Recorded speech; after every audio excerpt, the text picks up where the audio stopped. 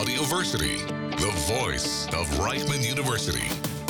כל האוניברסיטה אודיוורסיטי. And I think, and I write about this in my books, which is like a little more like my dreams, is that in the future people will come like you bring the car for a tune-up and they replace oil or some parts and it's still the same car. You just replace some parts, but it's your car.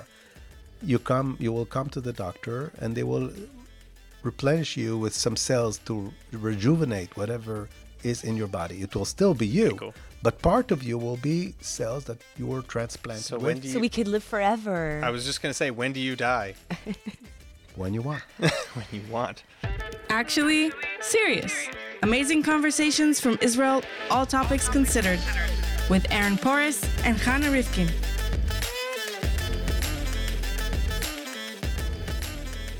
Welcome to the Actually Serious podcast, where we cover Israel's most interesting with all topics and the humans behind them considered. Brought to you in partnership with Audioversity and No Camels, the leading site for Israel innovation news. I'm Aaron Poris, and before we begin, again, remember to subscribe to the podcast on Spotify, Apple, Google, Audioversity, and social media, and to aaronporis.com, as well as to Aaron Poris on YouTube for more original content from Israel. Now, today I'm here with my executive producer, Channa Rifkin, and Professor Ariel Revel. I'm sorry, I am mispronouncing your name. I don't speak It's Revel. French. Revel. Revel.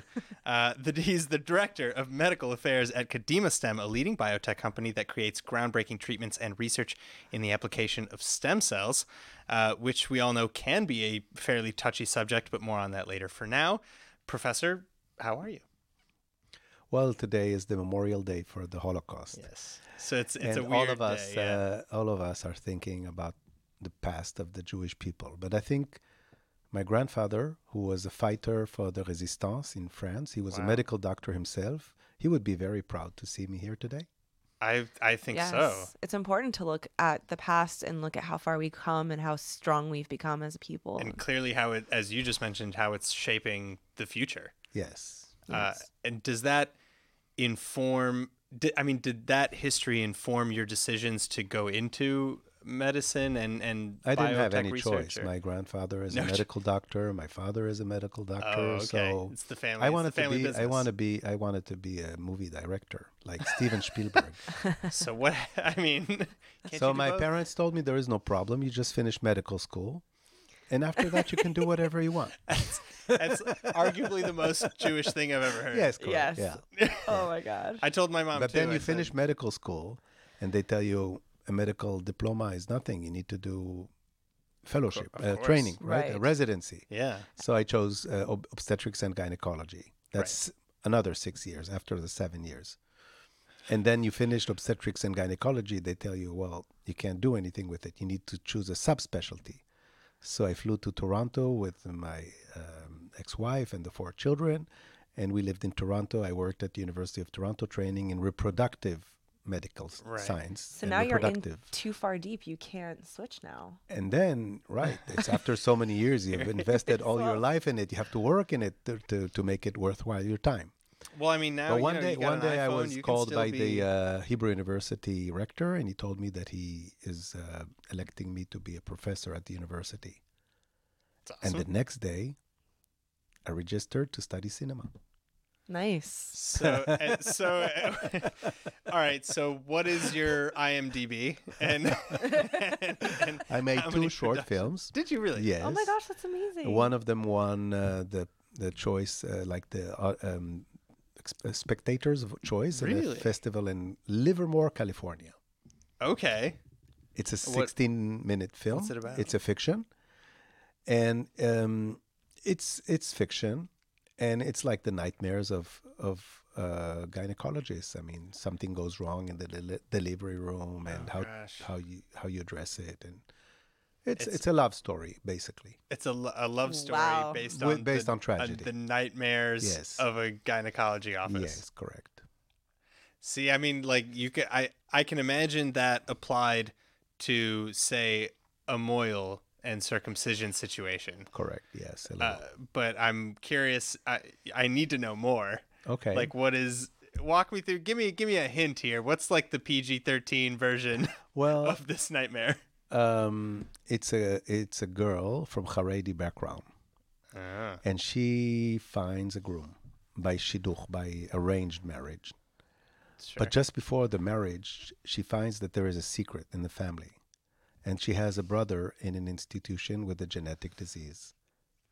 And the question of the film is, do you reveal the secret to the other side? Ooh. Oh, wow. If you have a skeleton in your closet just before wedding. Wow. That's Now major the ethical issue question. is Yeah. that her doctor, who's like the main actor, Liat Azar is the actor, an Israeli actress.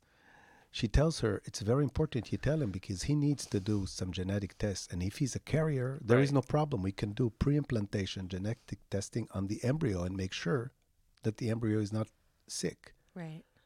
So do you reveal a secret in order to prevent birth of a defective genome in Yeah, in the future halakha might child? say no. So They might. so when I showed the movie many times, there was a debate around it, and it's a question in and not only in Jewish thinking. I mean, it was shown in I show the movie not only in the United States but in India, and even there that it's a very difficult different background. What's it called? It's called. I mean, there's two films, so it's Okay. like one continuation of the other, Oh, all right. and but it's called The Hidden Genetic Secrets. I want to Like I'll in send you. English Maybe or you in can Hebrew? put the link. It's on. It's Yes. on. Yeah. It's Oh my it's gosh, online let's and see it's it. free. So We'll definitely include the Wow. link. we'll include it. Yes. All right. So check out And the there is link. English subtitles. Oh yeah, for sure. So check Yes. out the link. I'll have it. I'll Yes, have it it's on the Vimeo. YouTube. You know, it's like It's on Vimeo. yeah. Perfect. So That's I'll amazing. make sure I'll include a link on Sure. the YouTube. Sure. I'm video of very this. proud of studying cinema. It sounds fantastic. And for me, it's a passion. I mean, I love the world of the film. Well, and so it's, I mean, as brilliant as it is to kind of narrow in on a subject like this that is so, I don't want to say divisive, but certainly thought provoking. It also sounds, though, that it has some sort of history there. You know, coming from your medical background as well, especially now you're in genetics and you were in obstetrics and gynecology, it sounds like you've morphed a lot of your own experiences into the creation of this film. Absolutely, yes. I mean, all the stories that happen when you are working as a medical physician, and especially in the field of reproduction and Right. having children with young people with so many stories. I mean, I'm writing now my second book, and in my first book, I bring many of those stories. It's in Hebrew. I dream of translating it to English. And also, my second book is more about the brain and how people fall in love and how all the hormones work one with the other. Sure. And it's filled of stories. I mean, love stories that have to do with people not having children or so many issues that come up today with the possibilities of third-party reproduction, Wow. with surrogacy. And in Israel, as you know, fertility is above everything. And because we're very liberal society, and you'd be surprised, but even Jewish thinking is very, very liberal. I mean, if you Oh, ask yeah. a rabbi, they are very pro-family, pro-reproduction. Sure. And it's very surprising because if you compare it to other religions, which are more strict, there is many things that are allowed in Jewish thinking and difficult in other religions. I mean, a case in point, I think to your point is issues like, say, abortion. I mean, or breaking religious law in general. You see in the favor debate of life. of abortion in the United States, how it's splitting families. Yeah. And And here it's as and- long as you're saving a life, pretty much anything is allowed. correct, yes. And And this brings out maybe to stem cells, yeah. because we are working at Kadimastem on a solution for a disease. We're working on a solution for ALS, which is a terrible Lou Gehrig's. neurodegenerative disease, Lou Gehrig disease, and there is no cure. And we think we've found something that is very significant, that if you replace the astrocytes are cells that support the nerves. They fix them. And they are not working properly in many diseases, not only Lou Gehrig's, but many neurodegenerative diseases. And if we put in new astrocytes, fresh astrocytes, they can start repairing the damage, whatever it is, in a list of dozens of diseases. ALS is just the first one we focused on. And we already injected our cells into 10 patients at Hadassah Hospital in Jerusalem. This was the preliminary trial. So for safety, it was completely safe. There were no significant side effects. And there was some slowing down of the disease. And exactly 1 month ago, we've received permission from FDA to perform a large clinical trial in the United States. Wow. So, okay, like, walk me through a little bit about your Stem journey, cells. I guess, to get to that. So this yeah. question is, where do we get stem cells? So first Well, we need that's, to and ask. we That's talked the about next that in terms question. of the ethical issue, and Correct. also as far Yes. as Judaism is concerned, Exactly, there yes. is a problem with the sourcing. And Channa and I actually talked about this in Okay, so preparation. what are stem cells? Do we So have stem stem cell- cells in every person? I mean, I know you have the iPSCs, which you can take a cell and revert it into a stem cell, and then you have I'm asking naturally. IPS is not natural. right, and then naturally, so you have the in your body. ESCs, which so I'm guessing no. ESCs is an embryonic stem cell. exactly. So you don't have embryonic stem cells in your Correct. body. But are So- there stem cells in your body? Or Currently, Hannah's? Currently, today, here as my, we sit. My guess is no. And Hannah? I feel like you 'Cause- at 'cause least don't- have what you. don't- A few what- years what ago, there is to a make few it. years ago, you were a child. Right. Your femur is the largest bone in your body. Sure. It was shorter. How did it grow to be so long? Well, so it's my understanding that it's written into the genetic code to go But through what's certain building processes. the new bone? Where do the cells come from? So my understanding, and I'm probably way off here, and I can't wait for you to tell me how I'm wrong, is I mean that seriously.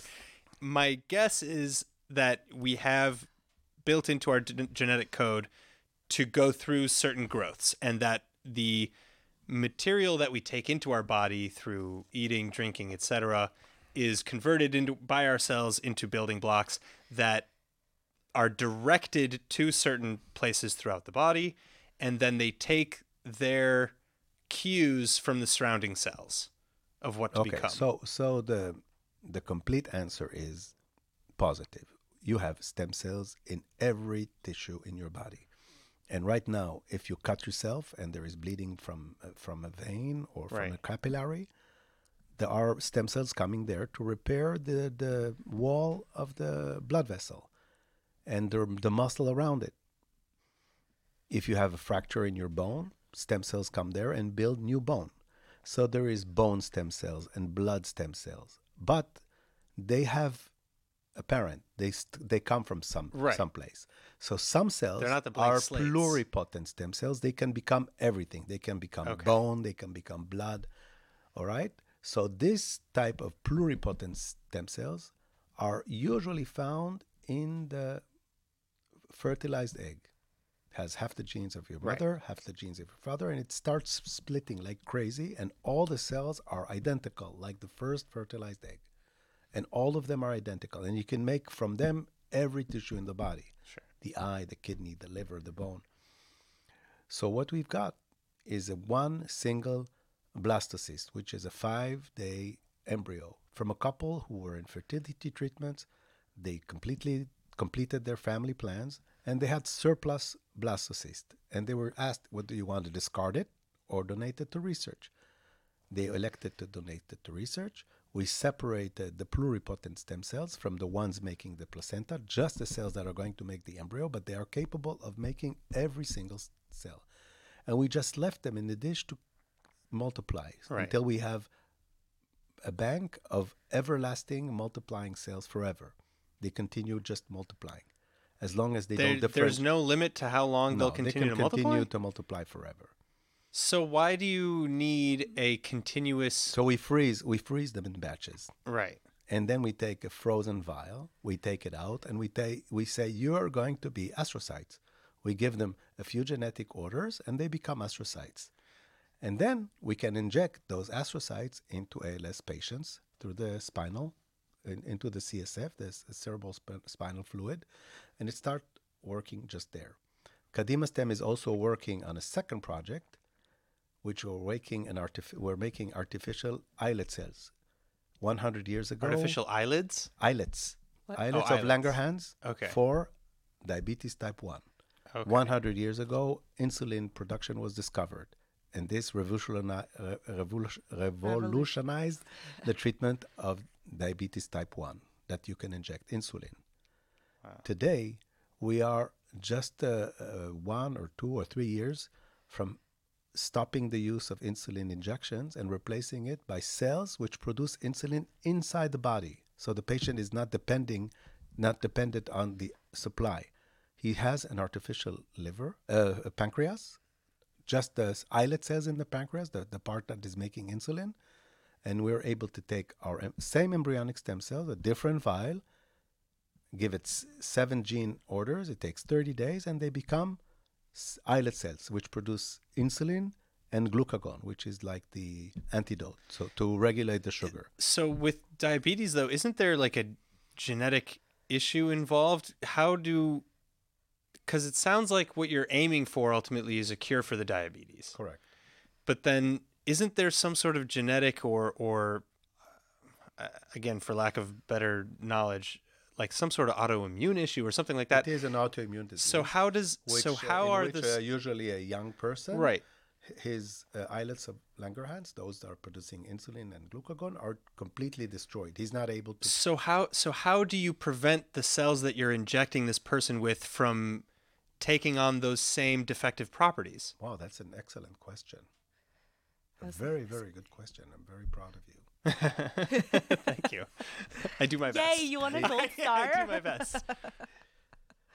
The real answer is that we don't know, but we just do know that it works. How do we know that it works? Because 23 years ago, there was a protocol called Edmonton, like the town in Canada, because it started from there.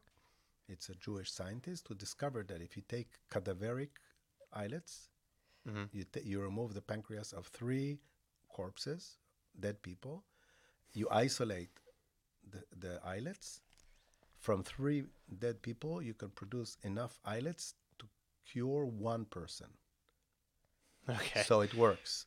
It works that transplanting islets can cure diabetes. The problem is that it's very difficult to get enough donors, and the procedure is difficult. So what we're doing is grave robbery. Da Vinci did it. It's fine. Well, it's I fine. mean, it's all under. We have enough ethical all problems authorized. to talk about. and what we're doing is replacing the cadaveric cells by islet cells, adult cells that are produced from embryonic stem cells. So we know it works. Awesome. And does it have to keep being maintained, or it's like once it's like cured, it's actually cured? It's not like. Oh, you have good questions today. I hope so. We're a smart bunch. Yeah, really, really clever. The answer is that we don't know yet. In mice, we've done 1 transplant, and the mice that have diabetes have our cells for a year, and they are still okay.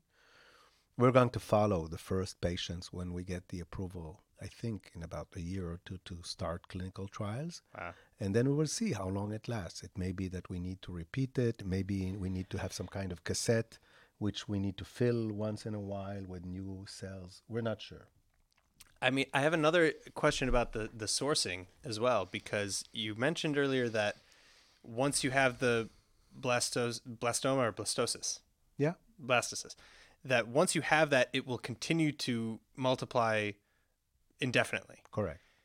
Why then do you need to continue sourcing new blastocysts? We don't. We have 1 single donor, and that's our bank. So then, I mean, so why?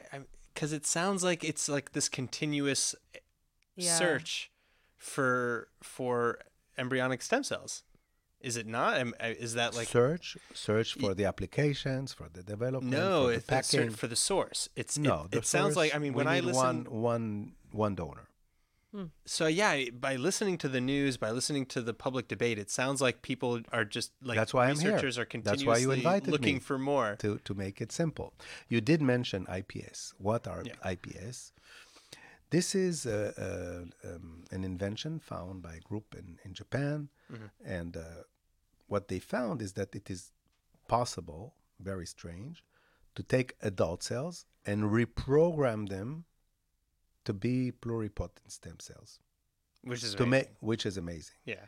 So it's not a natural process. Right. What we're working with the embryonic stem cells, this is a natural process. From an embryo, you get every tissue in the body. Right. They're doing like reverse engineering. What's preferred? So the idea that it's possible to do is fantastic. Right. And it can solve for people that have a problem with using a human embryo for religious or philosophical issues.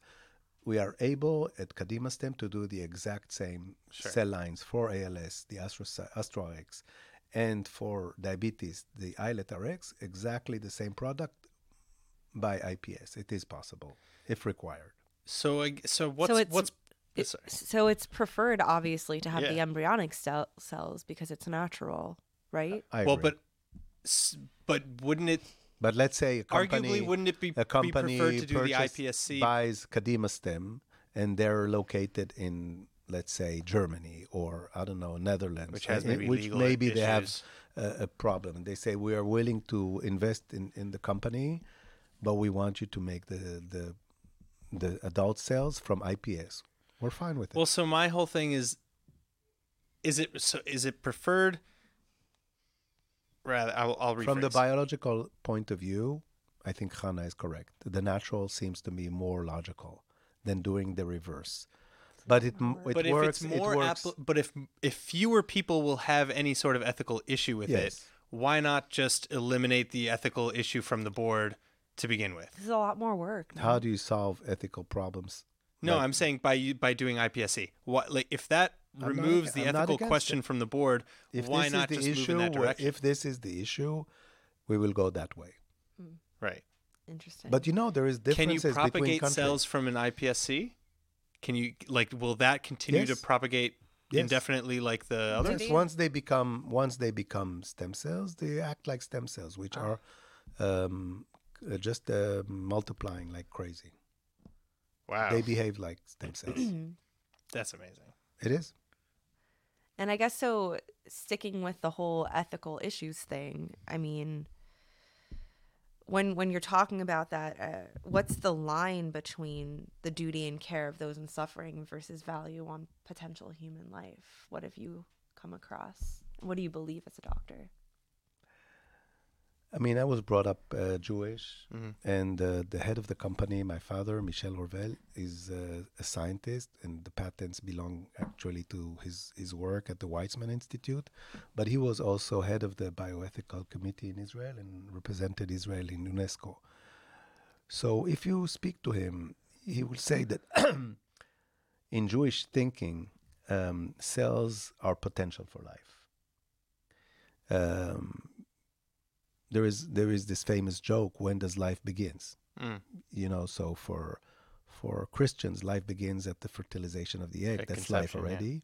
For Muslims, life begins when the baby takes his first breath and cries. And for Jewish people, life begins when the dog dies and the children leave home. So it's just a joke, but what is life? But it's also a question. If we have a group of cells that if you implant them in the uterus, they might become a baby, is it life? And it goes back to the argument about abortion. If a woman is at the beginning of the pregnancy and she prefers not to raise this child for whatever reason, psychological or whatever, is it murder? Is it like me coming now and taking a knife and killing a student on the lawn here at the university? It's not the same thing for me. I know that there is a compelling argument, though, to say that the difference between a fertilized embryo and an adult is just time, but that the unique genetic code of that human being is programmed from the moment of conception. It's there. It's a potential. Sure, but Time is potential. Of course. So But we're not going to everything solve from this like eye because color people- and hair people color are to height, raised- like it's all there. People are raised with their teachers and their religion and their philosophy. I think it's very, very difficult to convince people to change their mind. So I agree with you that I think for the next few years, we're going to have either or. I mean, either IPS or embryonic. Maybe it will be in parallel. Some companies will have both products and whatever people prefer. Even now, in my field of reproductive medicine, some countries allow for pre-implantation genetic testing of the embryo before putting it in the uterus, and others don't. In some countries, egg donation is permitted, and people just cross borders for whatever they wish for. I have patients who are Muslim, and in Islam, sperm donation is not allowed, and if the male has no sperm at all, sometimes they come to Israel in secret and ask for sperm donation, and nobody knows. So people cross borders to fulfill their dreams. I've had patients from India come here for selecting embryos that are able to donate bone marrow to a sister who was ill with thalassemia. So I have many stories where differences in religion or in whatever is available in one country is different in other countries. So, and I think this is going to stay for a long time. Coming off of that, and what Hannah asked you earlier, where do you stand on donation versus sale? Wow, Aaron, we talked about this. I know, but now What did you talk about? Well, just that it does kind of, I would think, create ethical issues, because if you allow the sale of organs and embryos, etc., then it can create a black market, and especially if you don't know the source, right? Because if sale of an organ or an embryo, for example, is allowed, Let's say a single woman in Israel, she's 40 years old, Sure. and she doesn't have children, and she goes to the sperm bank and she pays money to buy a sperm sample from California. Is that okay for you? She wants to have a child. that's okay for me. I mean, it's more that's more normalized. That's not what I'm than talking. But that's not so much what I'm talking about. selling What a I'm- kidney. What about a woman who has was born without a uterus, or the uterus was removed for some problem, and she needs to pay a surrogate mother to hold the baby for her, and she needs to pay a lot of money for its service. So Is that again, okay? so this sort of stuff is yes, I would say yes. Where I think the issue might come up is in the trafficking, in the illegal trafficking of organs and material.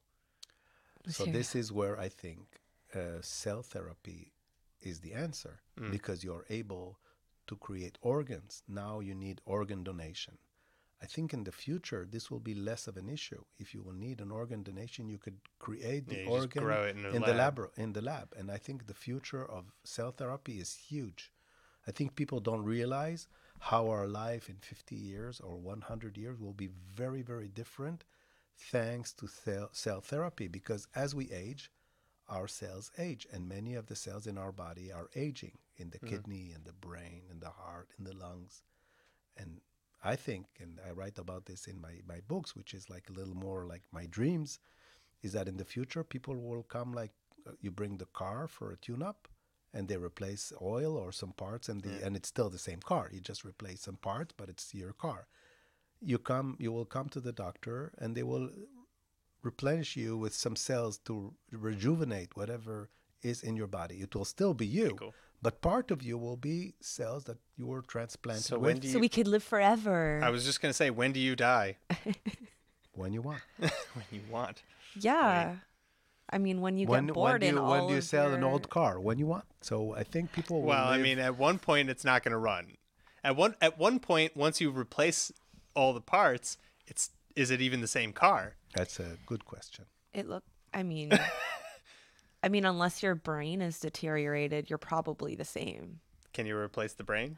Ooh. I don't think people How would does the like brain- how to does the brain replace their age? brain, but I think people would like a better memory, or perhaps Sure. if they have. So I think for the beginning, we're going to focus on disease. If people have Parkinson's, if they have problems with their memory, if they have problems with their vision, with their hearing. So this is, people accept it.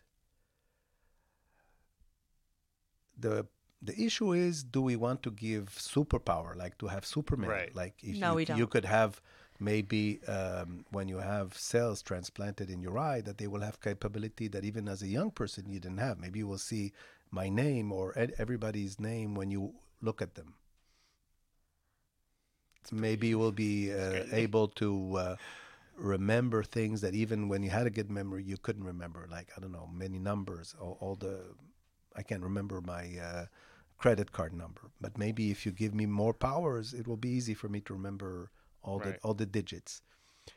So it's like a superhuman. This is what we are speaking when I call myself now an advocate of transhumanism, where humanism blends with computer sciences. And this is more of a philosophical. I think transhumanism will win. People will want and have always wanted to have more powers, more possibilities. But have you I don't seen think we're going to be Gattaca? able to prevent it. We will not stay human and strict just to fixing disease. I think we will pass that threshold. That brings a whole other slew of ethical issues, though. Like, if you watch Gattaca, you've seen Gattaca, right? Yes. That is like, there's like a hierarchy of humans, people who are born of love, that are the natural humans, and the ones who their genes were literally built for them to be perfect and have certain things that were better about them. They have the upper hand over everyone else, and those people end up being like the bottom of the barrel. Like they'll have like the Well, and worst also jobs, and they're if you're treated wealthy, badly. well, and even beyond that, if we're talking about replacing certain parts and increasing longevity of your life with high quality of life for an indeterminately long period of time, potentially indefinitely, the wealth gap will inevitably become crazy, because Yeah. you're going to have people who are wealthy enough to replace their parts and continue to build wealth for way longer than, you'll have poor people working in the mines and dying in 20, 30 years, and then their overlords living indefinitely. So I'm very glad, Channa, that you brought up the story of Gattaca, this fantastic film by Andrew Niccol. Yeah. And my favorite scene is when there is this competition at swimming in the ocean. You remember that scene? I watched it a long time So ago.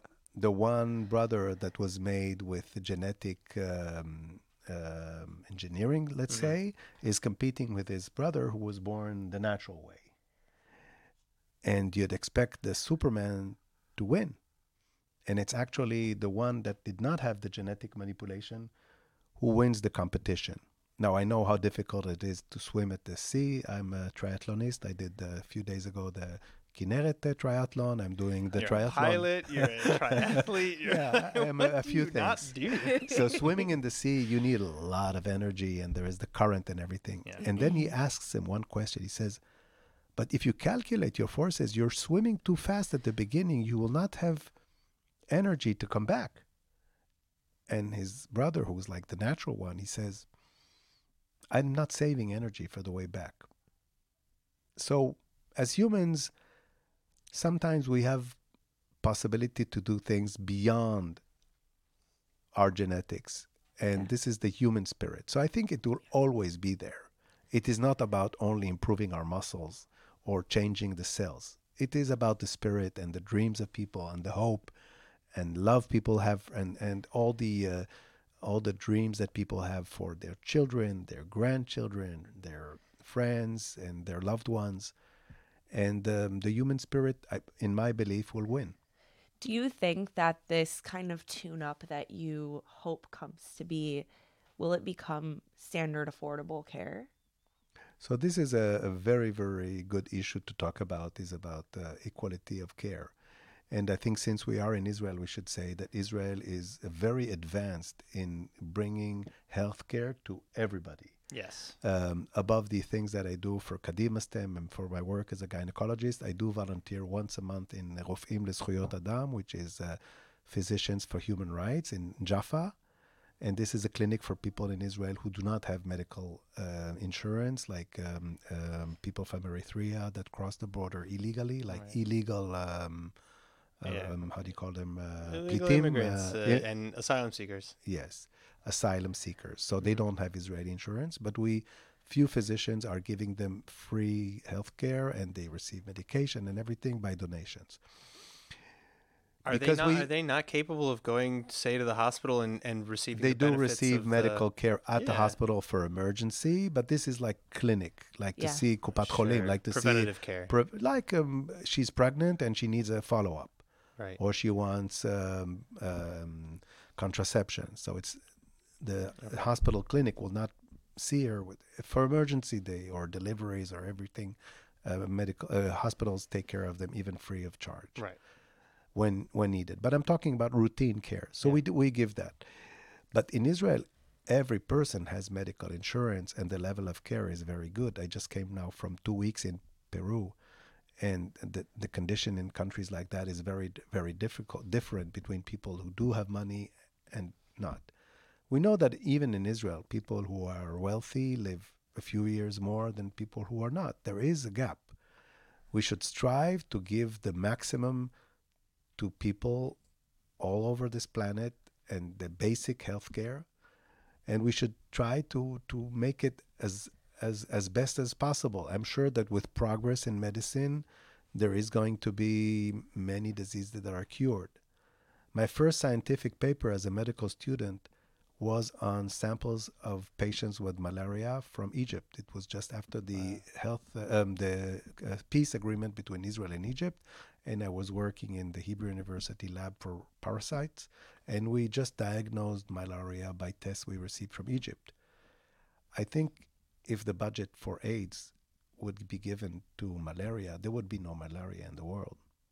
It's not a secret that diseases have different budgets, and there is much more money for curing cancer than maybe a disease that is in poor countries. Well, that's it's very actually sad. That's actually a topic that we've covered in the past with previous guests as well, as it pertains to medicine and funding, especially for research, because most pharmaceutical companies, whether this is a conspiracy that's true or just some black thinking, it seems that the money goes into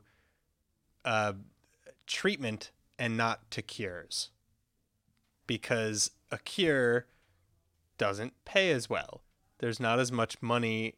There's not as much return on investment in a cure. You're absolutely right. I think cell therapy may be the answer, because if you need to inject insulin every day, I've seen a documentary film about people in the United States crossing the border to Canada to purchase insulin because of the price. Oh yeah. Yeah. People sometimes don't Well, have money. That was a huge crisis in America about insulin. It still is. I mean, the price of insulin in America is obscene. So if we have a cure, you do a transplant, and people don't depend on inject. They just have cells producing. So maybe cell therapy, if it becomes more common and more companies and more possibilities, it's not so expensive to make it after we have a production line. So I think in the future, cell therapy might be an answer. And we've had some investor who from the Emirates, and they said that their condition is that we focus a lot on equal rights for people from. But again, though, have you seen pushback, or are you expecting maybe any pushback from big pharma when it comes to Such a good applying? point. Yeah, when it comes to applying your potential cures to the masses and putting them out of business, or at the very least hurting their pockets. We think it could be a combination. I mean, we think that big pharma companies should be interested in cell therapy, because you've mentioned something very, very correct. In Hebrew, there is a prayer you say for sick people, and you say, El na refa na la. Please God, cure her. And this is a prayer that Moses says when his sister is ill, Miriam. And when in Hebrew, a physician is called rofe. It's called somebody who cures. It's like a curer, right? Mm-hmm. He's not a metapel. Metapel is different. Is a carer, is a therapist, is caregiver. But I'm talking about cure. In medicine, there is very, very limited numbers of diseases that we can cure. Maybe the only good example is antibiotics, that if you have a pneumonia, we give you antibiotics, the pneumonia is gone. But most diseases people take, I have high blood pressure, I need to take antihypertensives for life. If people have cancer, many times they need to take tamoxifen or other medications for life. It's true that we prolong life and we can maybe keep the disease under control, but it needs continuous treatment. And the pharma companies are having, it's very, very, very expensive to make one single medication. But still, people need to take it for life. And I think cell therapy might be a paradigm change. All right. I'm looking forward to it. Me too. I think it's crazy. It's like people make it into being such a hugely ethical issue. But I think like what you were saying, if they really thought about all of the benefits and the fact that like, in Jewish law, saving a life comes before everything. And if people think of it that way and not, oh, this potential life that would be thrown away anyway is being used for something good, they could really just move on from that and not think about, this is a potential baby when it's not going to ever become one. I mean, I'm with you. So I'm glad I convinced both of you. Oh, I was convinced. Yeah, no, I just think it's interesting to talk about all of the different, like, everything that has such huge benefits also comes with such huge dangers. Like right now, ChatGPT is such a huge topic. Right. It's incredible. You can ask it anything. I had a classmate who was saying it planned a 3-day trip for her to Japan with, accommodations under a certain budget, like everything, every single part of her itinerary. But at the same time, like in class, our professors were telling us, like, we won't be able to tell if you, use ChatGPT to write your papers unless we see that something's completely like crazy. And it's becoming an issue because they need to find a way to identify that. So everything comes with some kind of an if issue. ChatGPT is ever going to replace your physician. And my answer was, it's not going to be about ChatGPT replacing your physicians. It's about some physicians using ChatGPT and some not. Right. And I think the physicians using it will replace those that are not, because it's a tool. I'm using it now all the time. It's like my best friend. If I need to write something, it's helping me, but it's still my ideas. I mean, it's a tool. And as a transhuman, I cannot tell about any tool that is for the progress of humans that I will not use it because it's too new. For me, everything is interesting. I'm a very curious person. Sure. And if I can use it to the advantage of my patients or my friends or myself, I will use it. And I'm all in favor of ChatGPT or any other technology to help humans. I'm not afraid. Sure. But I mean, like, if you think about AI, that brings so much, like, deep fakes. Gosh. I mean, that's a whole thing, right? Oh yeah. It's a huge anything huge that's problem. amazing and comes with so many benefits. People are also thinking about, well, how can it go wrong? How can it be used in an evil way? I feel like it's mostly been abused. Yeah. So But I mean, you have to talk about that stuff. Sure. here, can you give me your hand for a moment? I'd love to. Yeah. So if I give you my hand, you're holding my hand now, right? Yeah. And now let's say you don't feel so good. Okay. And I'm putting my hand on yours and saying, you know what? I know how to help you and you're going to be fine. Yeah, it's very calming. No computer can do that. No AI can do that. Not It's yet. very I don't think it will ever change. Human is the human touch and looking in your eyes and you're listening to my voice and you're feeling that I care for you. And this cannot be replaced. I mean, it's not the knowledge. Being a physician, I think this is one of the professions that is going to be forever because you need somebody who cares for you and you're important for him and he will do everything in his power to help you. And I have so many friend physicians and they're working night and days and weekends. And if they get a phone call in the middle, nobody's asking what's in it for me. They're just there for patients. And I think for me, I mean, it's the best profession I could choose because it really gives me the possibility for the best human contact, even more than cinema. So a little more. Well, now you're reminding me of Patch Adams, another great movie. Another great movie. Absolutely. Yeah. Robin Williams with the red nose. Rest in peace. Yes. Something I was reminded of a moment ago. You've used now the word transhuman a couple times, and I love the term. But what it reminds me of is obviously the issue of transsexualism and transgenderism. And It has nothing to do with I know. Yeah, it's I just know. a similar word. I know exactly.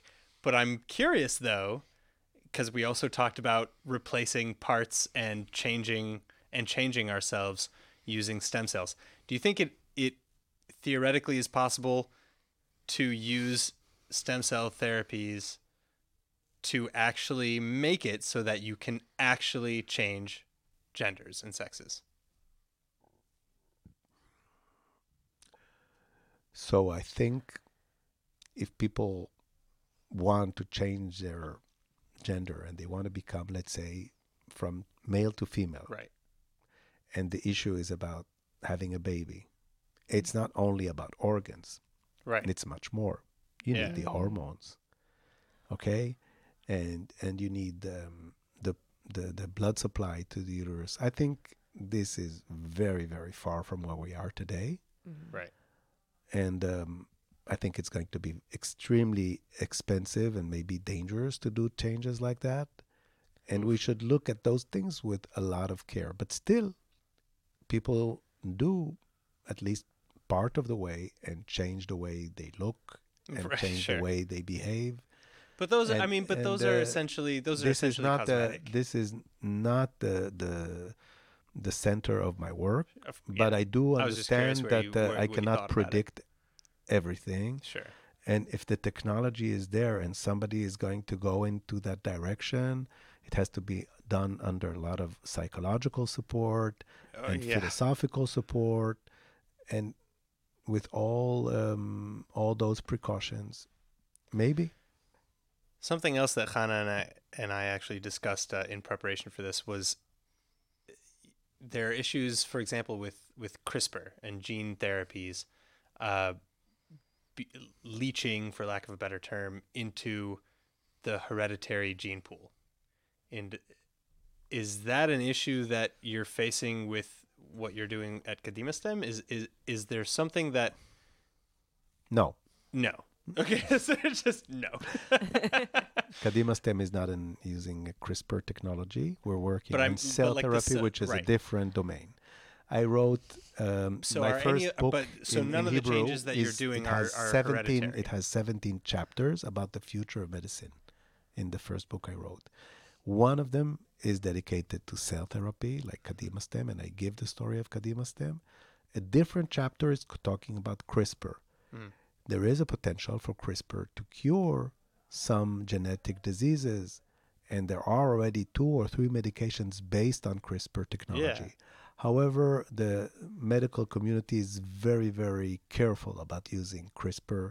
There has been one attempt to change I think it was in China. embryo wasn't in it? China, Yeah. and He is the medical doctor who is supposedly in jail for doing those 3 Because it was a embryos. hereditary change. We should be very careful about changing our genes. Yeah. And it's a very, very different story than replacing cells, where we are maybe taking cells from a different genetic origin, but we're not playing with the gene, with the genome. So I'm willing to give a talk about the CRISPR, but it's a completely that's different not- topic, and Kadimastem is working on different issues, as I said, S2RX and islet RX, and I think in the future, much more will be cell therapy. And for CRISPR, I think there is many issues that it can be involved with, but the last thing we should want is to play with our genome. Yeah. I I'm agree with with you. that. All right. Gattaca. Gattaca. All right. That is a wrap. Thank you so much, Professor Ariel Revel. Yeah, you pronounce it well. Ah, The sweet. French way. Thank you so much for coming in again. And Channa, of course, it's a pleasure to have you in the studio with us. I'm Aaron Poris, and for more actually serious topics, remember again to like, follow, and subscribe to the podcast on aaronporis.com, all major social media, Aaron Poris on YouTube, and of course, Audioversity, Spotify, Apple Podcasts, etc. We love you. See you next time. Thank you. Bye-bye. Actually, serious. Amazing conversations from Israel, all topics considered, with Aaron Poris and Channa Rifkin.